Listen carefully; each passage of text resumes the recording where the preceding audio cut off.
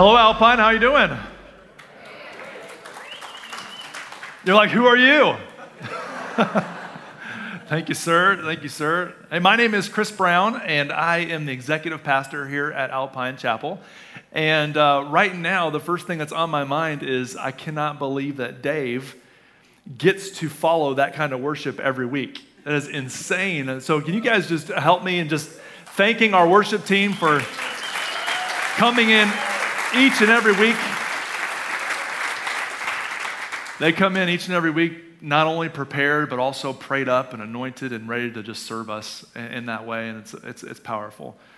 Everyone say this with me. Nothing great was ever achieved without enthusiasm.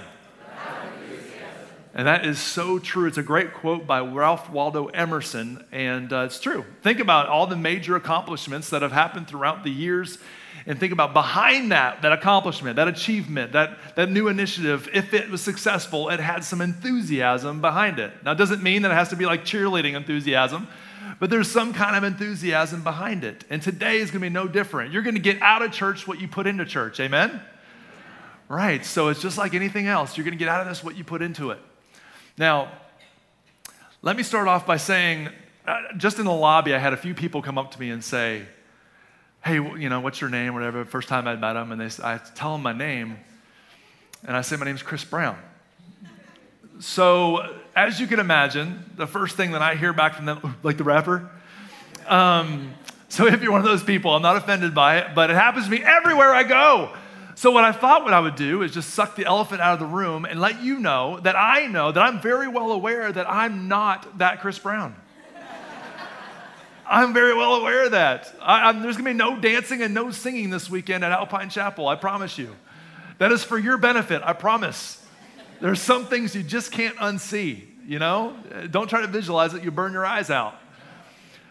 But you guys have no idea what it's like to live life as let down Chris Brown.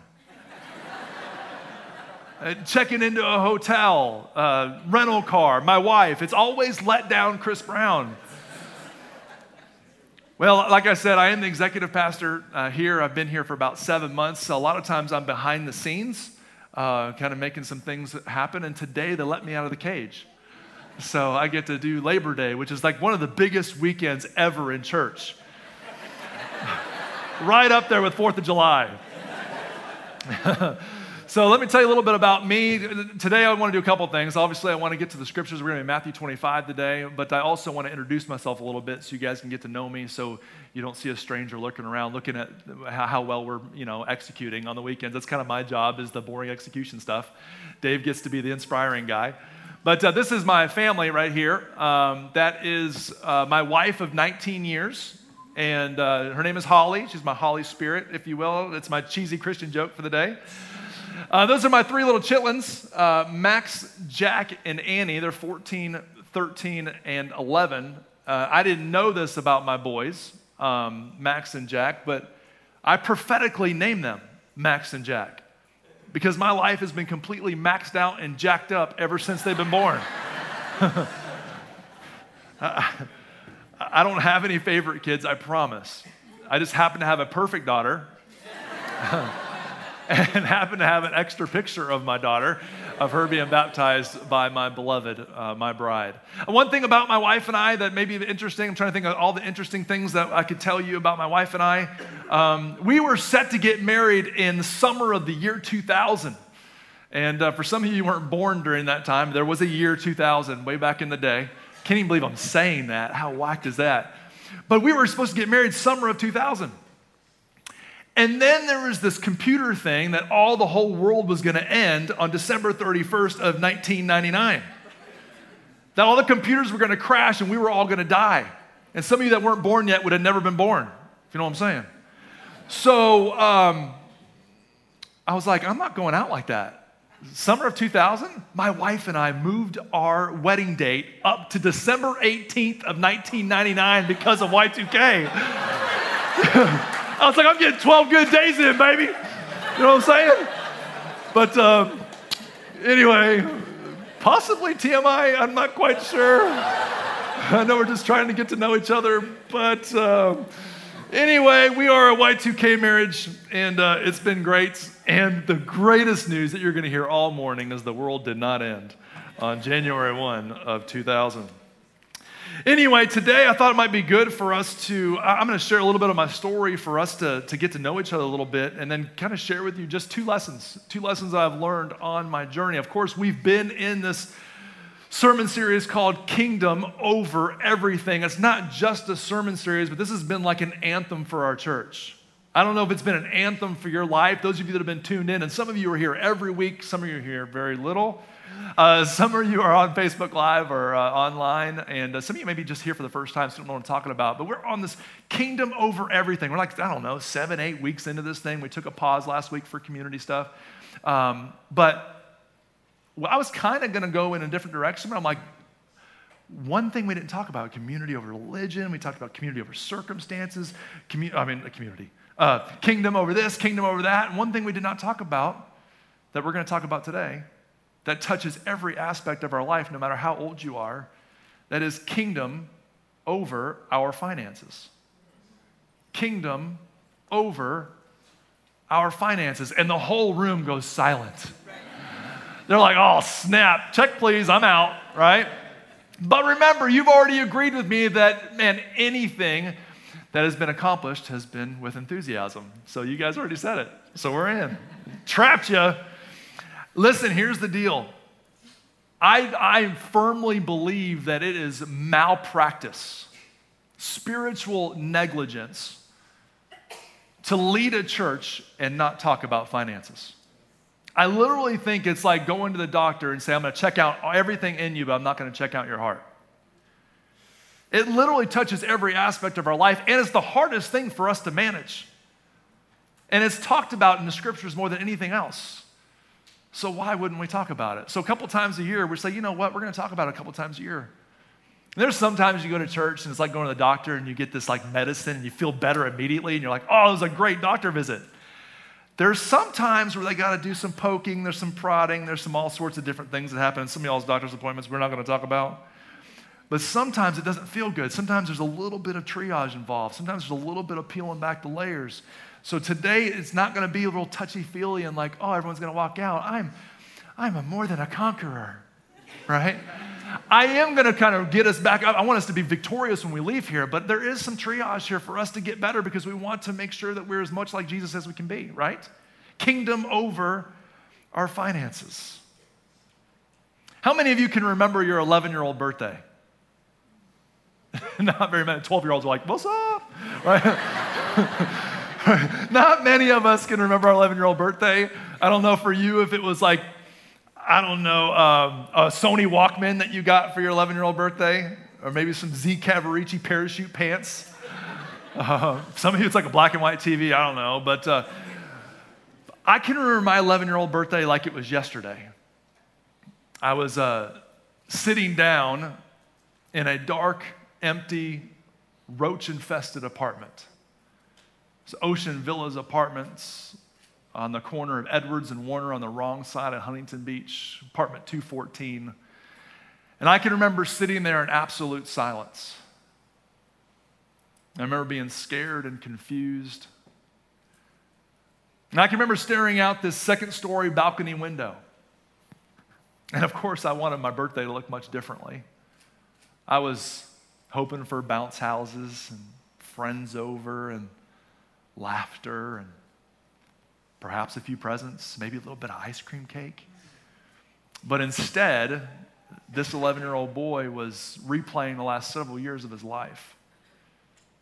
You see, I didn't have life figured out, but I knew that 4 father figures going to jail to that point was not normal. I knew that bouncing around from abuse shelter to abuse shelter was not part of the family dream. Sleeping in the back seat of a 1979 Dodge Diplomat, going to 17 different schools to that point, something was messed up. I didn't know what it was. I didn't know who to blame, but I knew something was messed up.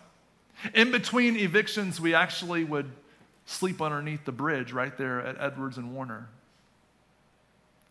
A couple years ago, I spoke at an event called Catalyst out there in LA. It was the first time I'd returned out to that area.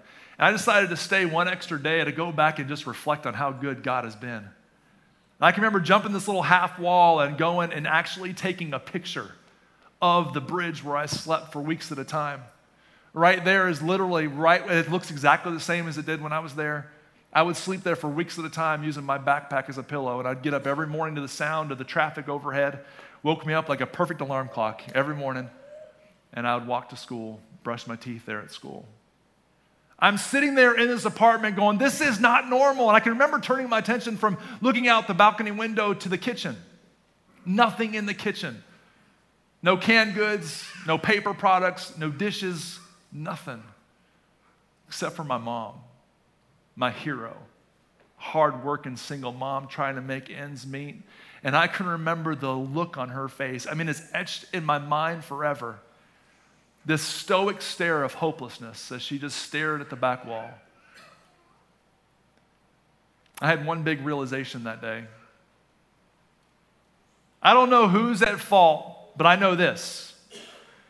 When I'm older one day, there's no way it's going down like this. I'm never doing this to my family. The curse ends here, baby. It's showtime in the next generation. And I was resolved.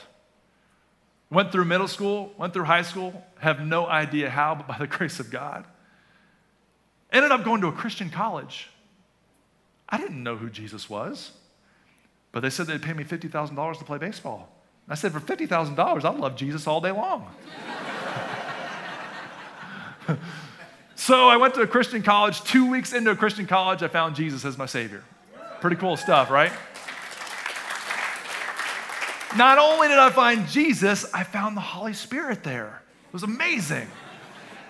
And then we graduated, and we got 2 good jobs. And I'm like, see, it ain't going to happen on my watch. Oh, I started to get a little prideful, walking around with a little bit of strut. We made good money, and then we lived on a fraction of what we earned, which means we're a unicorn. And, of course, we know everything about adulthood that we could ever need to know because we're 22. And we are going through life, and it's easy. And we got this money in the account, and we're like, dang, we're awesome. And we said, what should we do with this money? And we're like, hey, let's do this. Let's buy a house, fix it up, and sell it. It's called flipping today.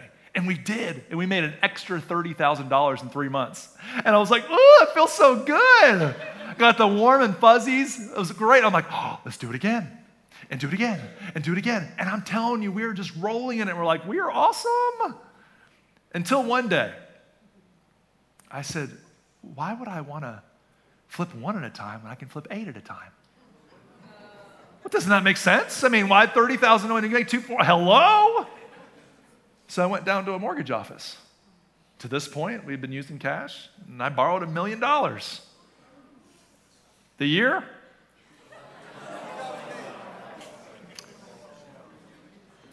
2007. Yep, you feel my pain. Some of you are too young, Google it, recession. A recession hit, couldn't sell the properties, couldn't rent the properties, and I'm paying nearly $10,000 a month every single month, every 30 days on vacant homes. All the way until January of 2011. I had no money. Walked into a filled courtroom, looked a trustee in the eye, explained my situation, and because I lived in the South, she looked at me and she said, bless your heart. Which is code for you're an idiot.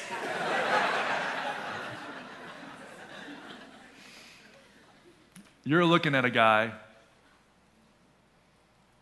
who filed bankruptcy. My biggest memory of that day was not the filled courtroom. My biggest memory of that day was looking into my own bathroom mirror before I left. You know what I saw? That same stoic stare of hopelessness that I said that I would never do to my family. And here I was, I did the same thing. Well, that's an encouraging story. Who brought this guy in?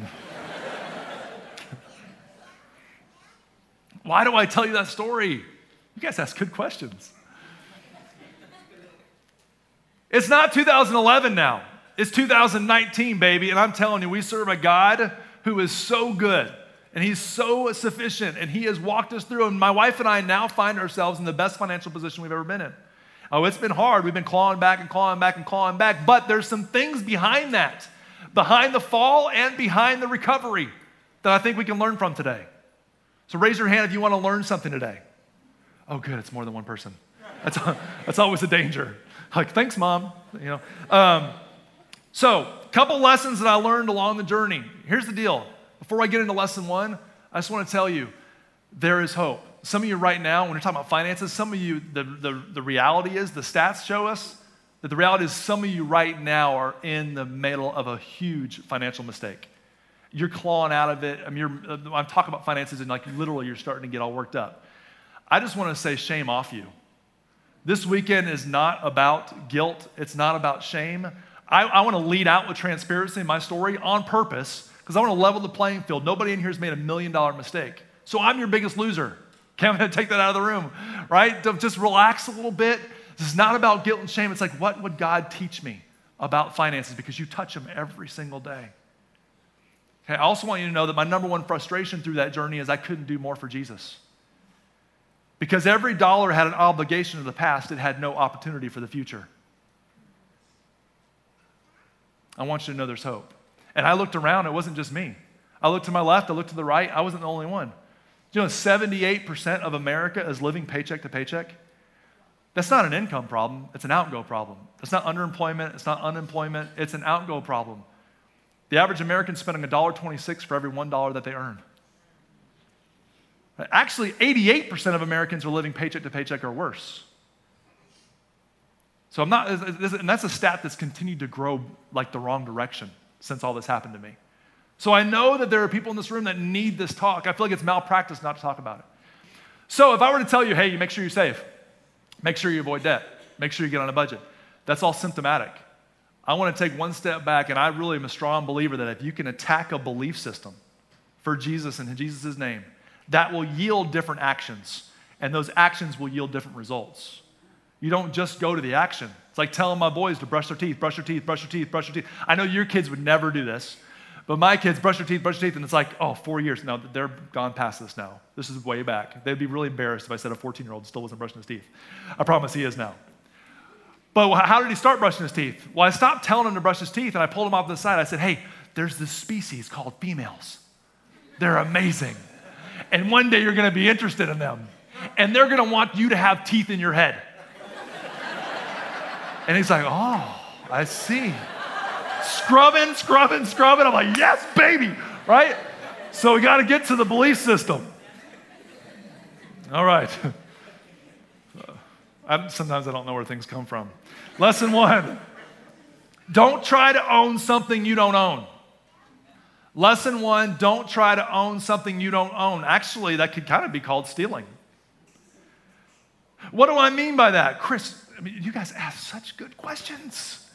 Here's the deal. Here's what Psalm 24:1 says. The way that we live our lives right now is as if it's all ours. Our transactions, the way that we spend, if you line up, the average salary in America is $59,600. If you were to take $100 bills or $1 bills, whatever, and spread them all out, the way that you look at the way we spend those $59,000, there's this one section over here that's for God.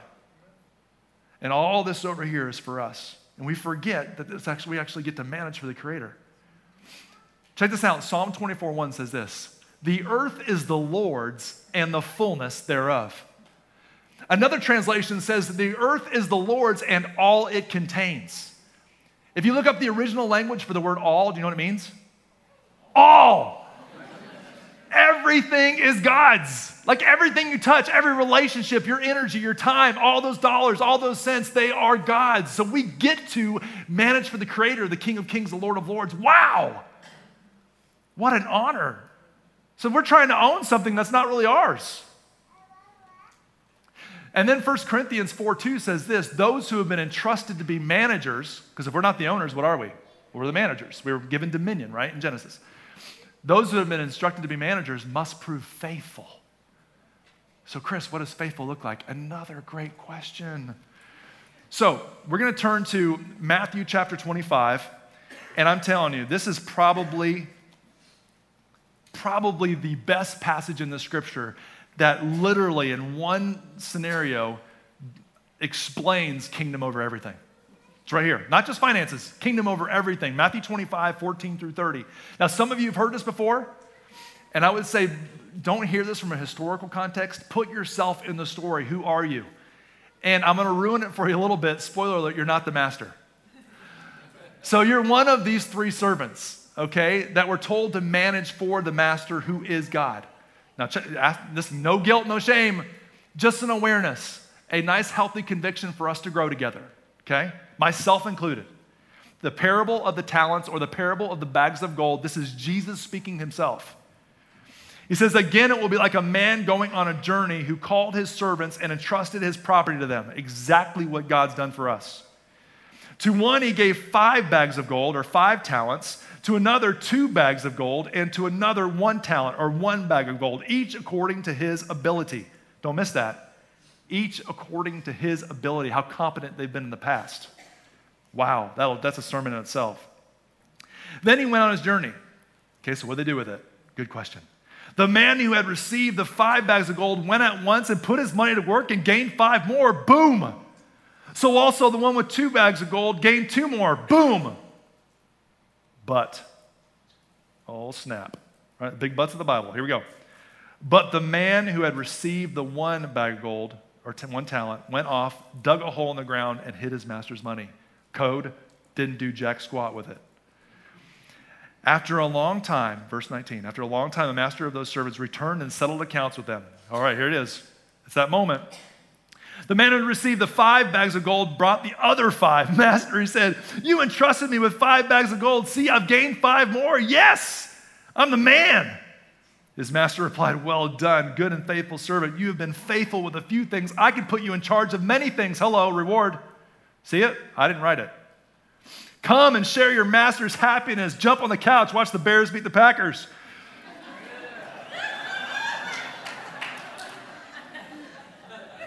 New translation. Verse 22. The man with the 2 bags of gold came to his master. He said, you entrusted me with 2 bags of gold. See, I've gained 2 more. Yes. His master replied, well done, good and faithful servant. You have been faithful with a few things. I'll put you in charge of many things also. Come and share your master's happiness. I'll jump on the couch as well. Verse 24. Then, it gets kind of heavy and dark here. Just a warning. Then the man who received the 1 talent, 1 bag of gold, came. Master, he said, I knew that you're a hard man and harvesting where you have not sown or gathered, where you have not scattered seed. In other words, I know that you work through other people. So I was afraid, and I went out and hid your talent in the ground. See, here's what belongs to you. I didn't do anything with it. Lots of excuses. His master replied, gets heavy. You wicked, lazy servant.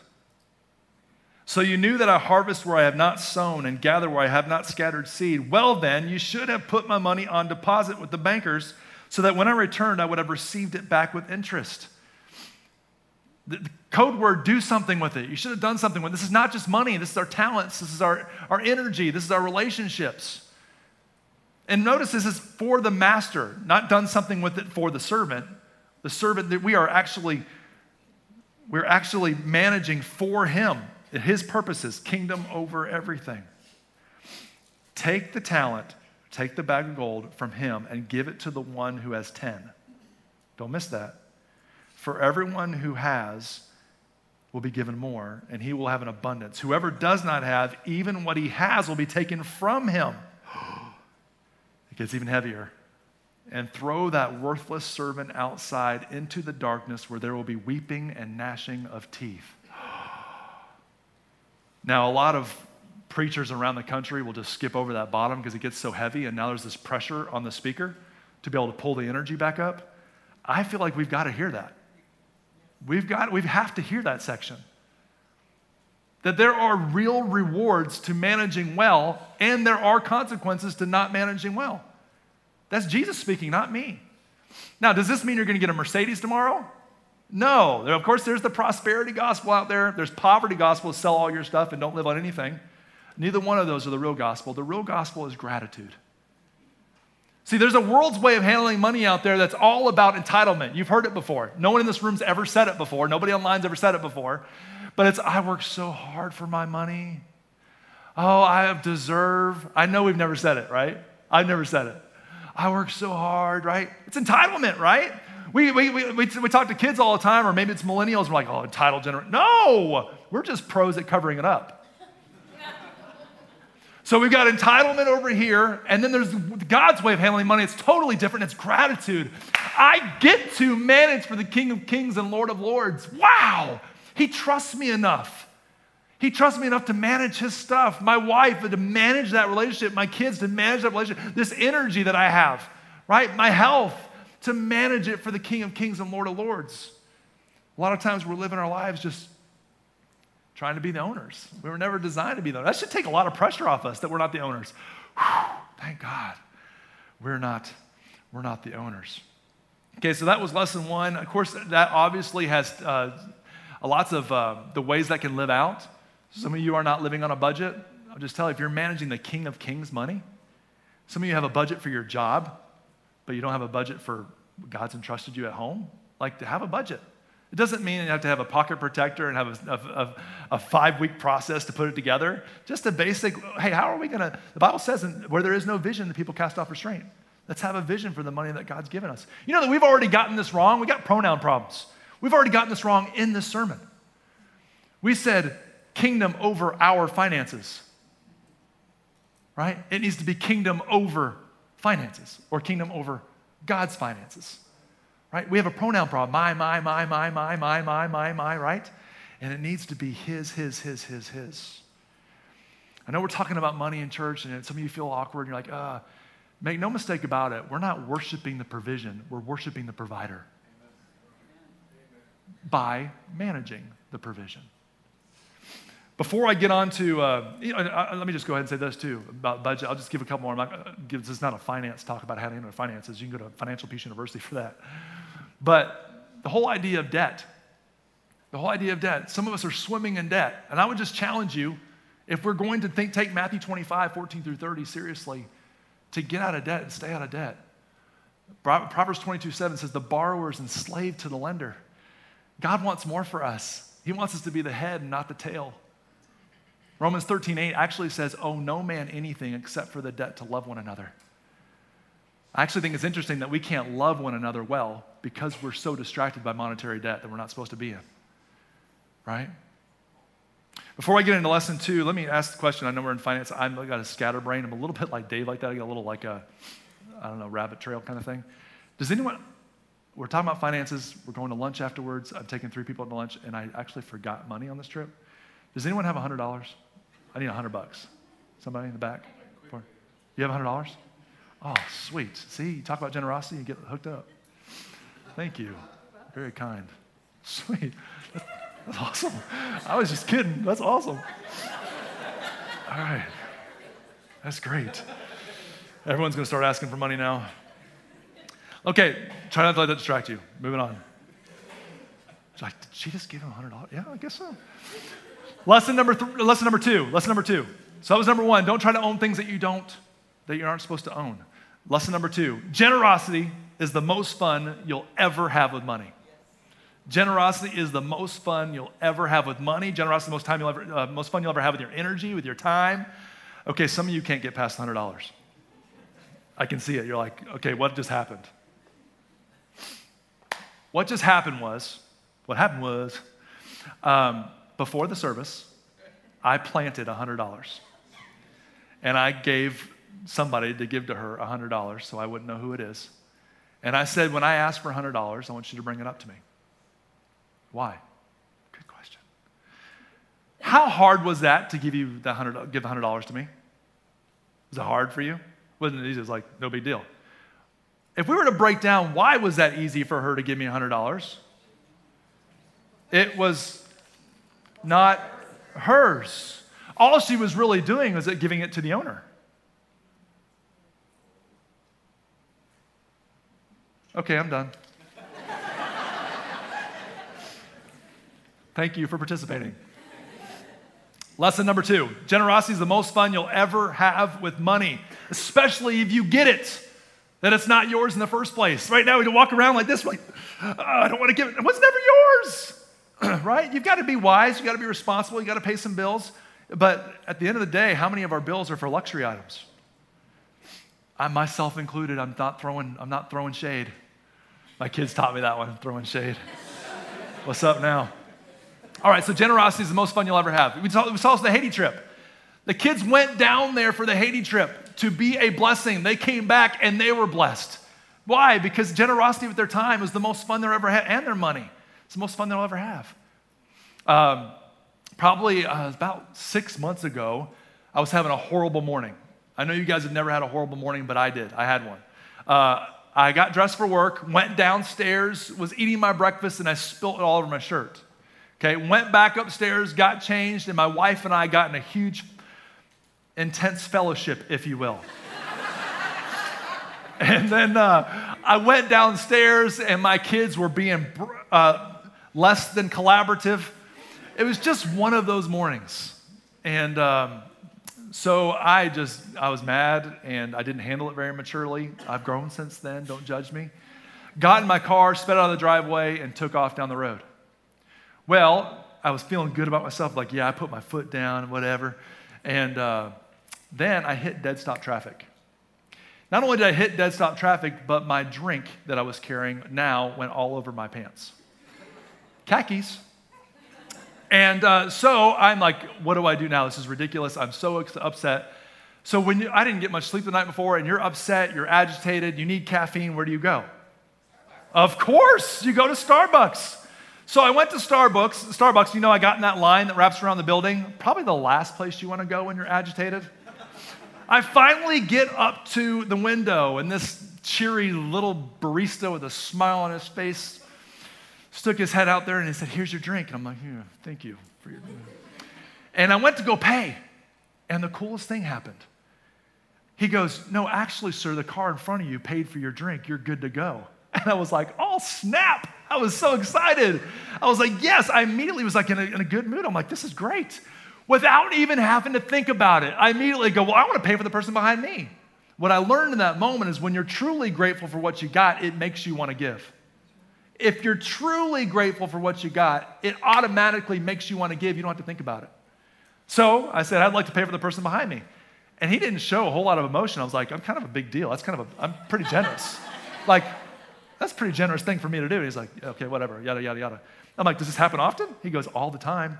We're always counting how many cars it'll go. Who's going to mess it up? So I was like, whatever. So I'll pay, whatever. I go, how much is it? $8.50. I said, $8.50? What are you drinking back there, liquid gold? I was like, you're crazy. That was $3. Anyway, I reluctantly gave a $10 bill to this guy, and he gives me my change back. And I'm realizing that I'm pulling out of the Starbucks line, not only with a fresh drink, but a fresh attitude. And keep in mind, my drink was $3. And I was leaving in a better mood. Like, how does that work? I'm like, wow, I couldn't even help it but to pull out of that drive-thru and look back in the rearview mirror. That chick was doing a straight-up whipping nay-nay back there. It was awesome. She was so excited. So did you guys know there's actually a Starbucks verse in the Bible? There really is. There's a Starbucks verse in the Bible. Here it is, Proverbs 11:25. The generous person will prosper. Okay, that's not really the part.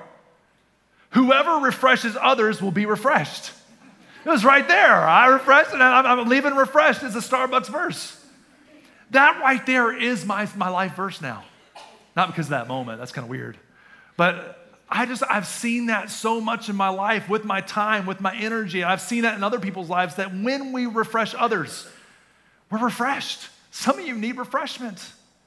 There's 20 or 30 of us kind of buzzing through here praying for 20 minutes this morning. And our biggest prayer is that people are going to come in here not refreshed, and they need to leave refreshed. You want refreshed in your community, in your family, here at church, wherever. Be a generous person. When you're truly grateful for what you got, what he's allowed you to manage, it just spurs generosity. You could say this: generosity is the currency of gratitude. Generosity is gratitude in action. And I'll go this far and tell you that silent gratitude is useless. Generosity, it's the most fun. Imagine this, if we were all to leave here right now, those of you online, you're going to leave wherever you're at, we were to go out in the community, And we were to sow like $10, $15, $20 out in the community each. Maybe it's a widow, maybe it's a single mom, maybe it's an extra tip for the server. And we were all to come back in here and tell our stories. How fun would that be, right? Who would be the biggest beneficiaries of that practice? Not the recipients. It'd be us. We'd be all in here with our giver's glow, won't we? We'd be like, yeah, guess what I did? Guess what? This is so much fun. Oh, you should have seen her face. Oh, it was so great. We'd be lit up like the 4th of July. Winston Churchill says it this way. He said, we make a living by what we get. We make a life by what we give. Folks, I'm not 11 anymore, but I have an 11-year-old. And my 11-year-old just had a birthday. And can I tell you that this next generation, oh, you better believe on our 11th birthday, you might be asking, what did her 11th birthday look like? Oh, let me just tell you. I walked up to her. I said, hey, baby, you like those bounce houses? You like these friends? You like all the laughter? You like your presents? You like your ice cream cake? She said, yeah, not in an entitled way. And I wasn't asking her that stuff in a prideful way. All I was doing was taking a moment to just reflect on how good God has been when we really get this right. I got it wrong for so many years, and you look where it got me. And then for these last, whatever that is, 8 years, I feel like I'm really starting to understand who the owner is. And now the next generation is going to look different. It's not a mistake. Listen, when we're generous, when we're good, faithful managers, there are rewards. You heard that right. It makes some of you feel very, very uncomfortable because you think I'm going there. And I am going to go there. We just read it in Matthew 25. Here are the rewards that you'll receive. Sometimes it's external. It might be a paid-off bill out of nowhere.